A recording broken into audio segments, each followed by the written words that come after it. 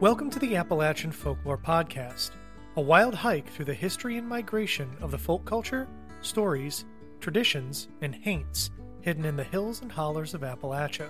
I'm your host, Aaron Bobick.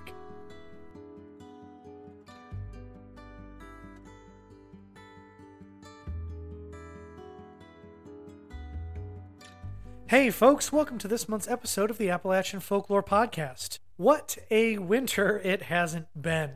I don't know about where y'all are from. Obviously, I'm in North Carolina. It's going to be 83 degrees this week and sunny. Last week, we were getting into the low mid-70s, and the dogwoods are blooming. I have never seen dogwoods bloom this early in the year. Now, granted, I'm from Ohio. The dogwoods would bloom in April, which is my birthday month, so I always associate dogwoods with my birthday. But here, it's mid-February. The dogwoods are out. It's 83 degrees and sunny. I don't even have seeds in little pots yet for my garden, and I feel like I should be putting seedlings in the ground like next week. It used to be that we would have something resembling winter here in the South. Now, back in Ohio, we did have winter. There was ice and snow and wind and misery. Down here, when I moved down here in 2005, I think that first winter we had a pretty bad ice storm that locked campus down for a while. Then in subsequent years, we had some snow, some ice. This year, it was just bitter cold for a few days over Christmas, and then all of a sudden we're in the 60s. Now we're in the 70s and 80s. I don't know what's happening. I'm going to say aliens, and let's just roll with that. So first off, I'd like to send my thanks out to everyone who listened to last month's episodes of the Appalachian Folklore Podcast and Stories from the Cabin. The Love Charms episode, according to the Acast Insights feature, garnered 350 downloads. I've never had that many downloads on an episode.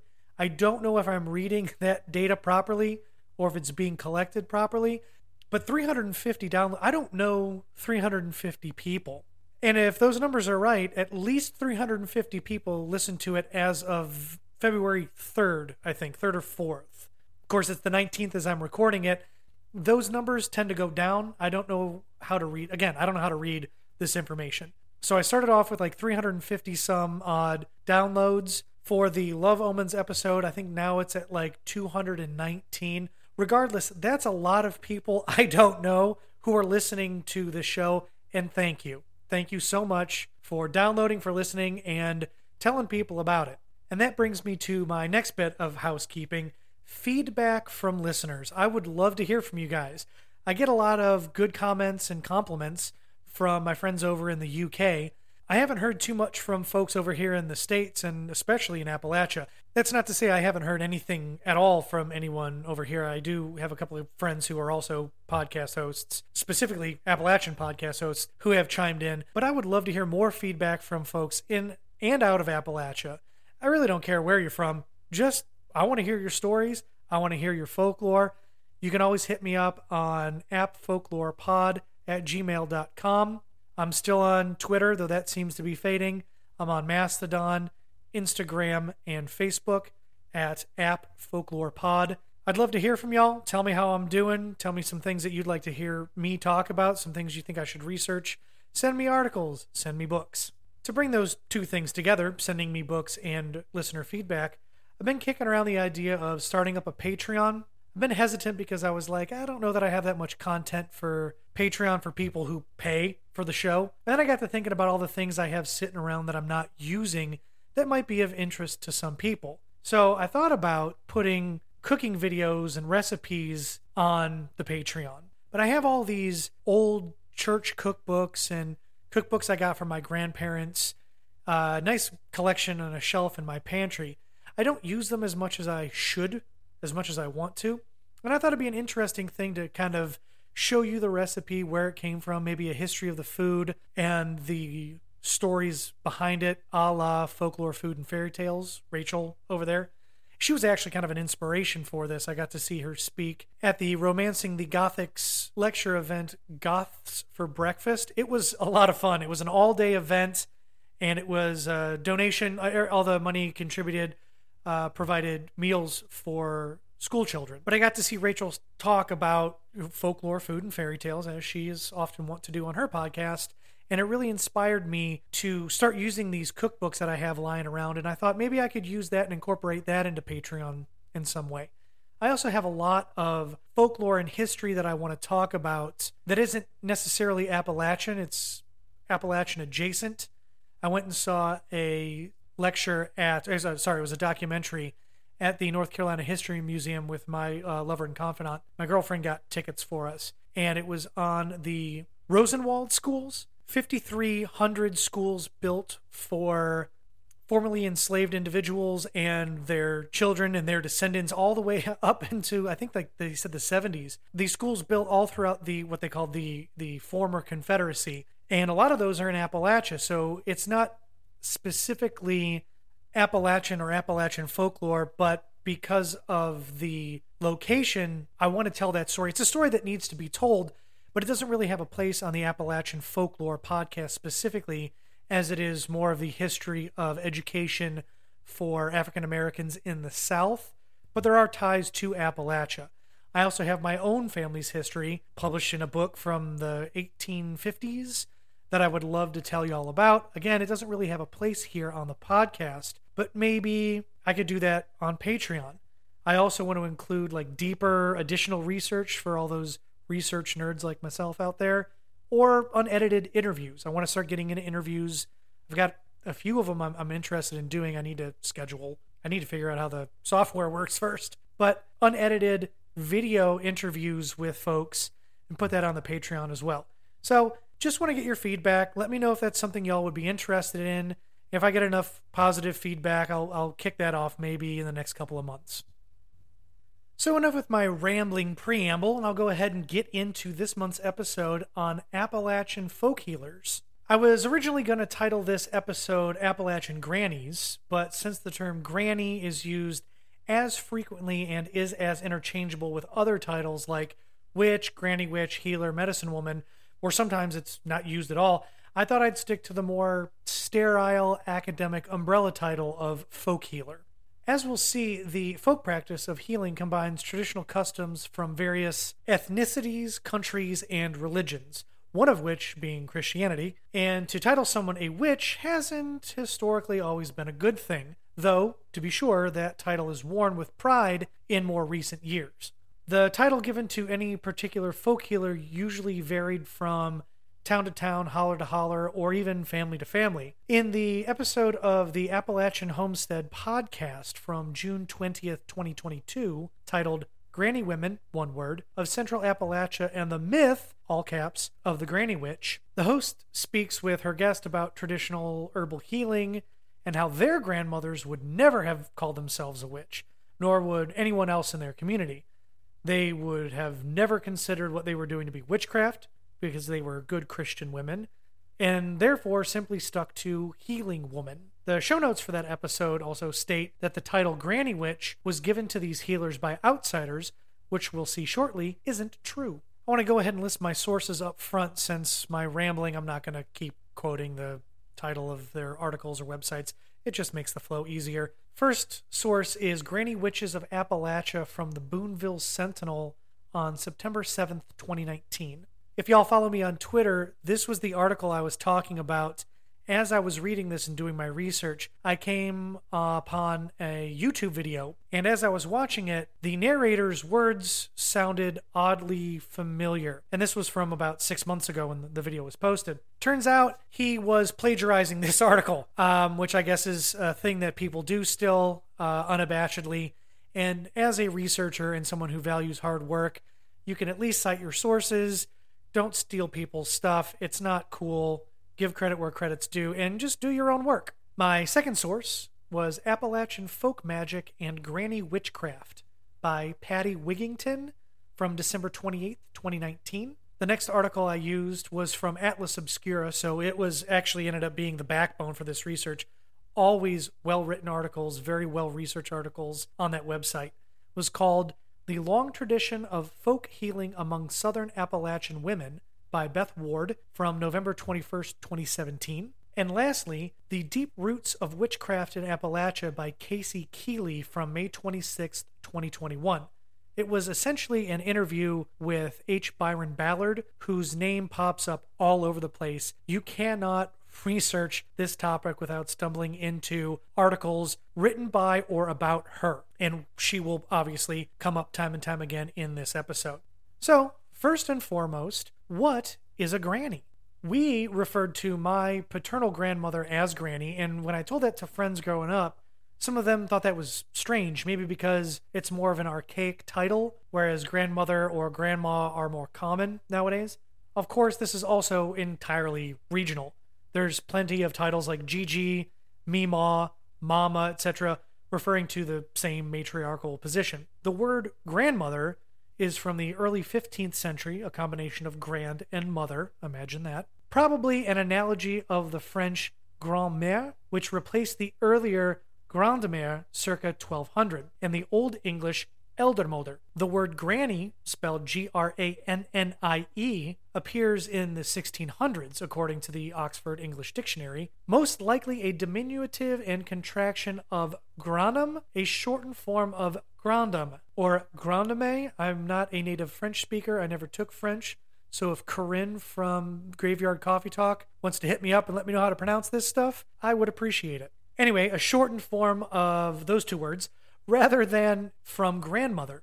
It simply and lovingly refers to a little old lady, like Baba or Babushka, as we would have said in my family when I was a little kid. I won't go into the history or etymology of witch, since entire careers are spent studying this. What I will briefly mention from my studies in fairy lore and its migration into the New World, by the time Europeans, and we're talking Scottish, Irish, English, German, Swiss, all those cultures who populated Appalachia initially, while they were making their way over here, fairy lore had been replaced with a more tangible belief structure. I'd read, and I can't remember where off the top of my head, it was either something by Simon Young or maybe Morgan Daimler, that witches replaced fairies because, you can blame and persecute witches a lot easier than you can the hidden folk, right? And as that new folk belief became part of the European culture over the centuries, fairy belief was kind of left by the wayside by the time those immigrants, the Protestants, Puritans, came to the New World. It wasn't entirely gone because things like Tommyknockers did come over from the Cornish and Welsh immigrants. But over here, it was devils, or the devil, and his servants, witches, and God, and his ilk. I won't get into all of that again, because careers are spent on these topics, but suffice it to say, the title witch was often attached to cunning women, or fairy doctors, and other folk healers in the Old World, mostly Scotland and Ireland. Those practices came with the New World immigrants, as did the titles granny and witch as colloquial terms for little old ladies who healed members of their communities. So, now, stepping out of etymology corner, I'll finally get into Appalachian folk healing. Thank you for indulging me. Byron Ballard, who I mentioned before, she popped up a lot in the Love Charms research. She is the senior priestess and co-founder of Mother Grove Goddess Temple in Asheville, North Carolina, or at least she was as of 2021 when the interview by Casey Keeley was written. She may still be, I'm not sure. She refers to folk healing as, quote, equal parts paganism, down-home Protestantism, and stubborn Southern practicality. It's essentially a nice little hodgepodge of various folk practices and beliefs. As the old world herbal healers, more animist than Christian, came to Appalachia, they very quickly encountered First Nations peoples who, as animists themselves, quickly educated these immigrants in the properties, both positive and negative, of the indigenous flora and fauna. Patty Wigington writes, as European settlers arrived in the colonies during the 18th century, they brought with them the traditional folk magic and healing modalities of their home countries. Primarily women, these healers used the concepts they'd learned in Scotland, England, and Ireland.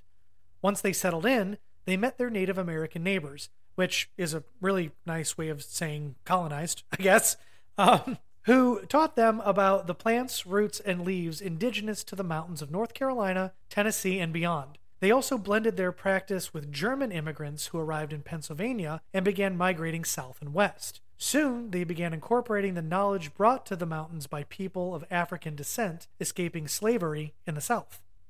It's important to remember constantly that there's Christianity lurking in the shadows. What's present here at this time in the New World are paganistic practices, as these once persecuted, now persecuting Puritans would say, coupled with religious fervor. Beth Ward writes, religious xenophobia saw many non-Protestants classified derogatorily as witches and persecuted, though many were simply lay healers, practitioners of herbal medicine whose philosophies were rooted in a spirituality that venerated nature instead of a single monotheistic deity. A few historians have speculated that these potentially pagan practitioners went underground or fled to the New World, where their methodologies could have been suppressed or absorbed by Christianity. I dropped the word animism in there. For those of you not familiar with animism or animistic belief, Sarah Amos, author of the Atlanta Witch blog, describes animistic thought as this. To them, spirit is very present in the world. It's present in the rock, so they go and pray to the rock, or they pray at the rock if someone is sick. It's a belief that basically, and yes, I know this is reductionist, all things have a soul. Trees, rocks, birds, wind, water, whatever.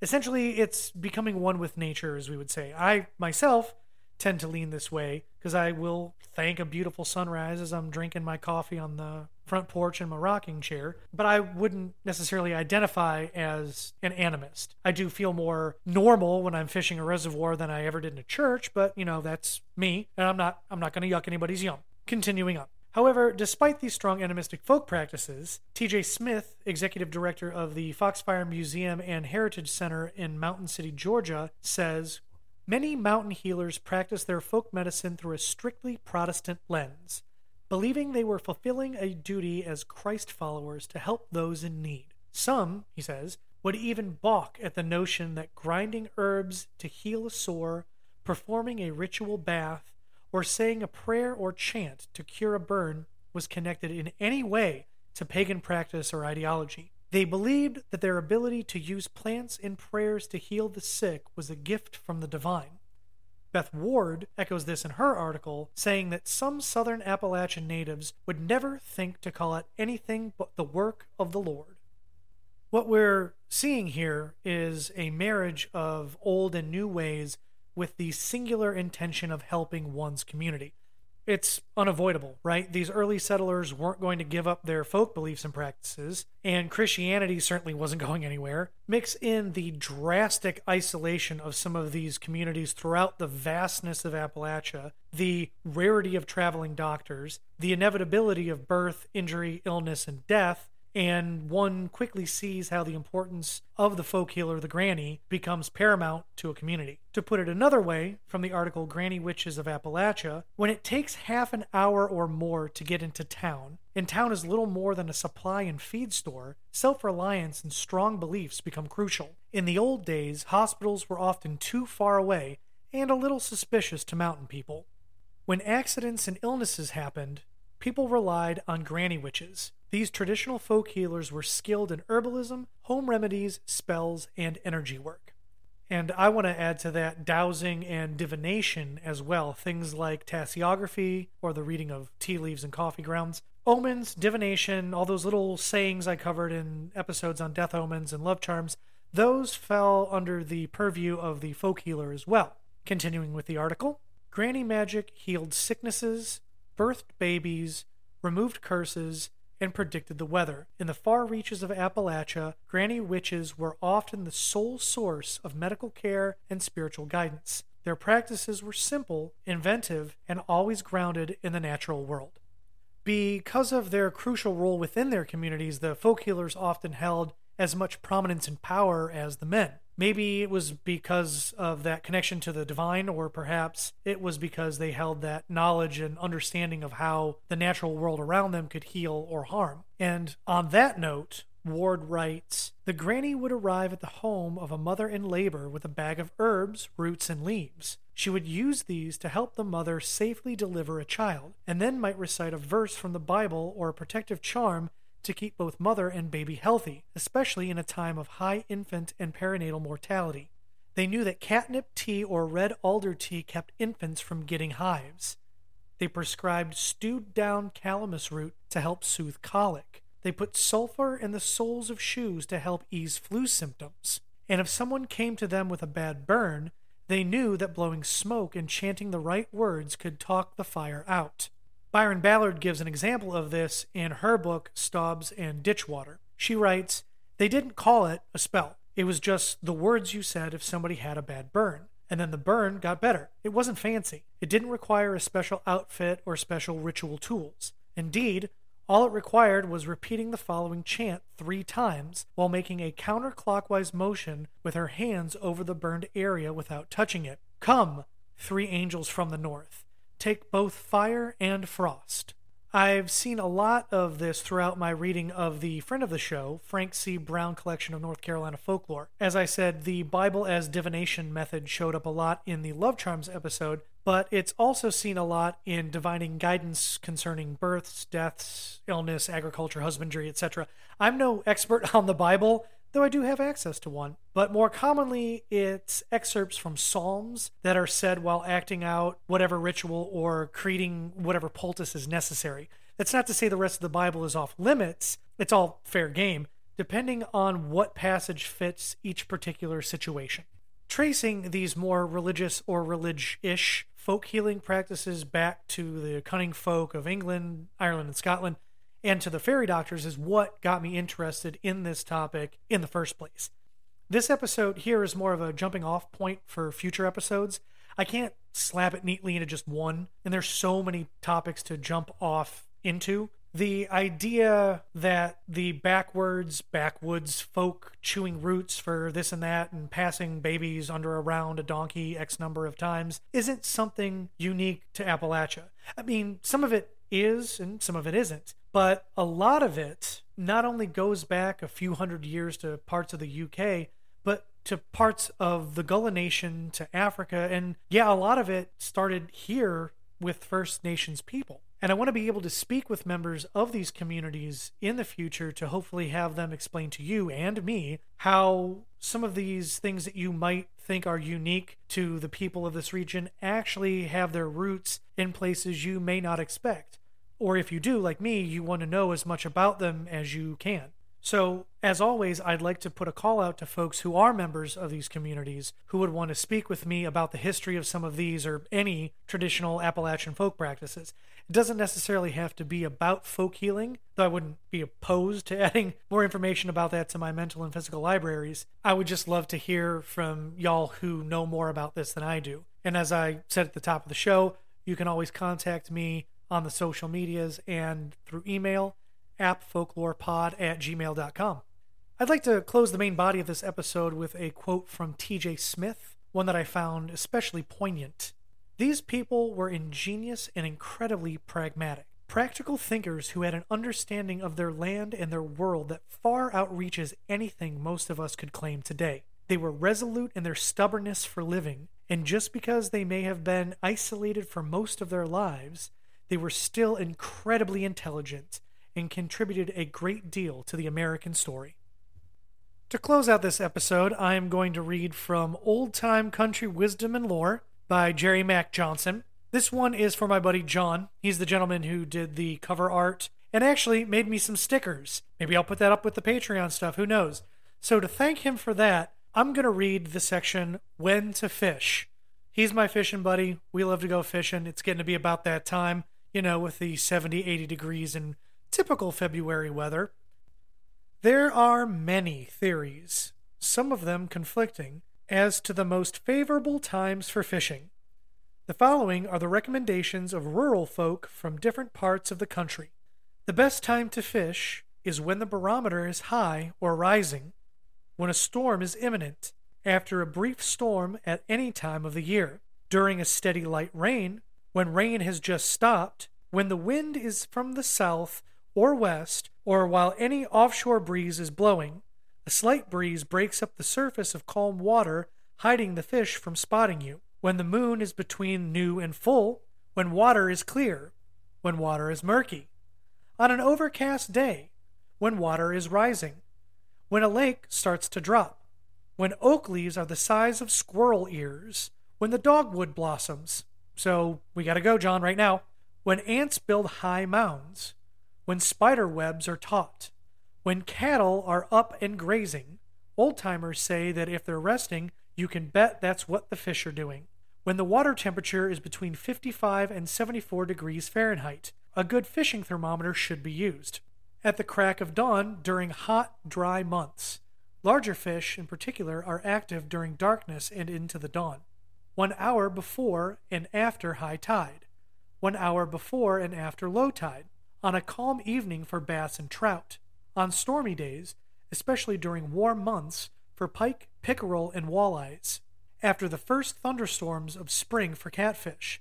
Since catfish usually don't bite until the weather is warm enough for a thunderstorm, this claim has some validity. Since John and I love to go catfishing, I think we're going to try that one out. And that's it for this month's episode of the Appalachian Folklore Podcast. I'll have another episode of Stories from the Cabin on the 15th. During that time, I will be in the Appalachian Mountains of Virginia. Maybe I'll take some pictures, post those on the social media, and you can see how happy I am when I feel like I'm at home. As I said, I'd love to hear from you. Fill me with education. Give me reasons to keep researching and podcasting. As my buddy Owen Staten says, sometimes it gets lonely podcasting when you're just talking to a computer screen or talking to a wall. And to hear from you, it really makes my day. Until next time, y'all be good. Thanks for spending your time with me here at the Appalachian Folklore Podcast. If you'd be so kind as to rate and review this show on whatever platform you use, I'd be much obliged as it helps spread the word. You can email me at appfolklorepod@gmail.com and visit my website, shows.acast.com/AFP. You can find me at appfolklorepod on Instagram, Twitter, and Facebook. You can also find me on Mastodon at appfolklorepod at thefolklore.cafe. Thanks to Jonathan Ochoa for the AFP cover art. You can find his work on Instagram at Inkwell Graphic Design. Thanks again for listening.